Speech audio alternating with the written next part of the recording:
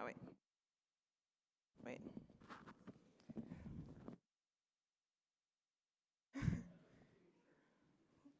My shirt. Can you hear me? Okay. Hello. Thank you for coming. And sorry about the bat situation. I mean, that was a big scare. But first off, I'd like to thank everyone for coming and supporting our Epic Youth Group. It means the world to us to share your time and generosity. My name is Grace Jambork, and I'm honored to be sharing a message with you tonight.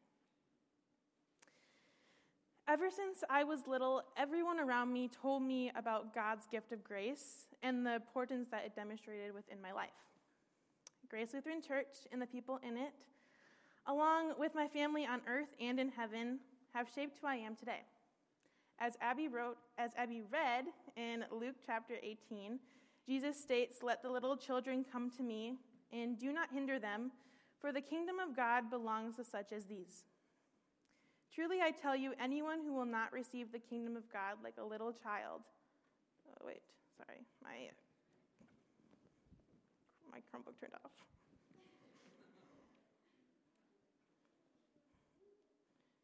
It's restarting. Sorry. Of course, sorry.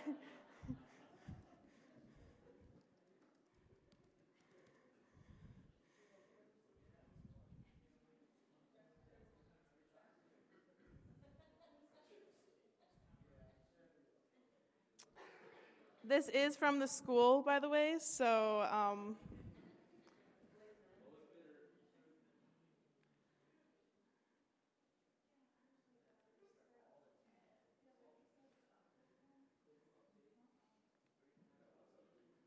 okay, wait.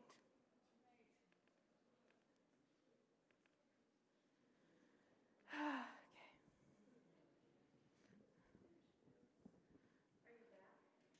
I am back. I downloaded it before just for this reason, so I'm gonna try to. It's loading now. I'm sorry. Okay. As I was saying, and Jesus states in Luke chapter 18, "Let the little children come to me, and do not hinder them, for the kingdom of God belongs to such as these. Truly I tell you, anyone who will not receive the kingdom of God like a little child will never enter it."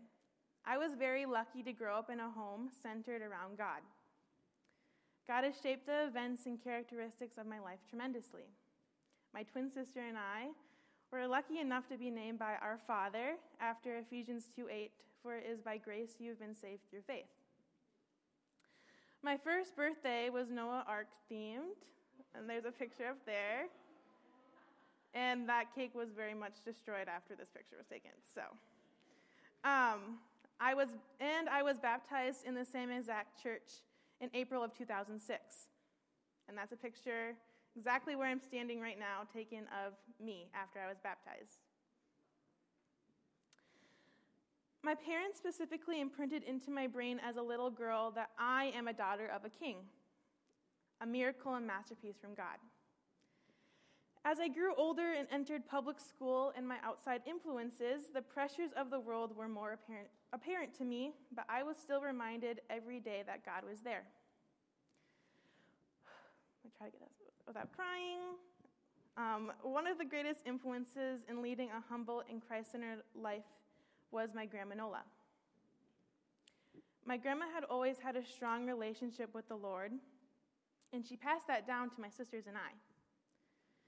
The love of God was spoken and shown through her love to us. It is easy for one to speak about the gifts of God when we are so sure that they are present or we're in a good state of mind. She was truly an image of God, and that's a picture of her and me. On Mother's Day 2019, we were together, and my grandmother was visibly ill. She was going to the doctor on Monday, and the news she shared with us next was one of those things in life that makes you ask the ultimate question, why God? She was diagnosed with stage 4 cancer on June 7, 2019, and passed away the next year on June 7, 2020. I was foreign to the idea of cancer in somebody I loved and the effect it can have on people. I was in denial that such a godly woman could have such a worldly thing happen to her. She was strong in God, strong physically, and loved to do things that brought her joy. She would take me under her wing if I was lonely and showed me true principles I still have today. She volunteered in her church and helped anyone she could.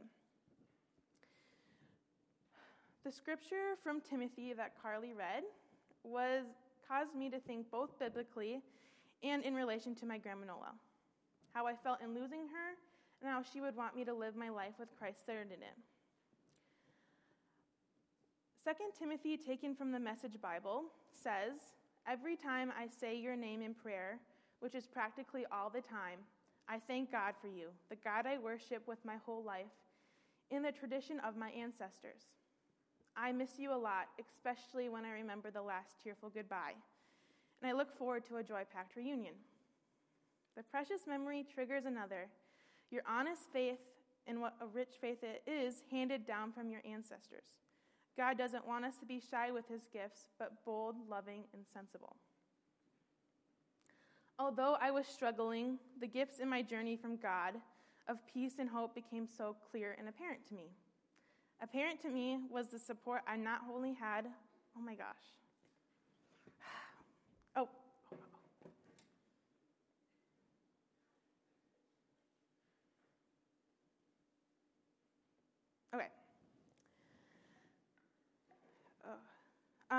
I'm just going to hold it. Was the support I not only had within my family, but the loved ones around me, the people that showed up for me. How thankful I am for those that have shown me the true meaning of having a church family and having those that bring you closer to God. I'm not going to look at you because I'm going to cry. If I would not have had this strong support system, I would not have had the chance to open my eyes and ears in the great suffering to see God's glory. God does not want us to shy away from sharing with us his gifts, but to be bold, loving, and sensible with them. He gives us those gifts to do those purposes. The people God has given me have shown me my gifts and how now I need to use those gifts to help others to be bold, loving, and sensible. My challenge for you is to find those people around you that you trust to bring out those gifts in you like others did for me, and to use those to shine God's light. Some examples of this could be talking to someone you normally would not, either at church, school, or work. If someone is having a hard time, to simply smile or tell them that you are there for them, and finally to let God know that you are ready to be filled with his Holy Spirit, and he will use you in ways you didn't even know were possible. At the end of the day, true boldness is centered on Christ. It requires humility rather than pride, as we realize that we cannot be bold on our own. This Thanksgiving, I'm so thankful for the support God has given me through the good and bad times, and I wanted to say that I wouldn't be here without each one of you that has shaped me to become the woman I'm becoming today. I encourage you this Thanksgiving Eve to tell those that matter most that you are thankful that they are in your life. We need each other. We need to be together because people today are hurting, crying, and centering themselves on worldly objects. People are lost and they need a relationship with Jesus. We're the ones who can proclaim to them the greatness of Jesus through our words, actions, and love. God will use us in ways we have never seen before. If you need help on your journey and need someone to talk to about your relationship with Jesus, I am here willing to talk with you if you are struggling. Amen.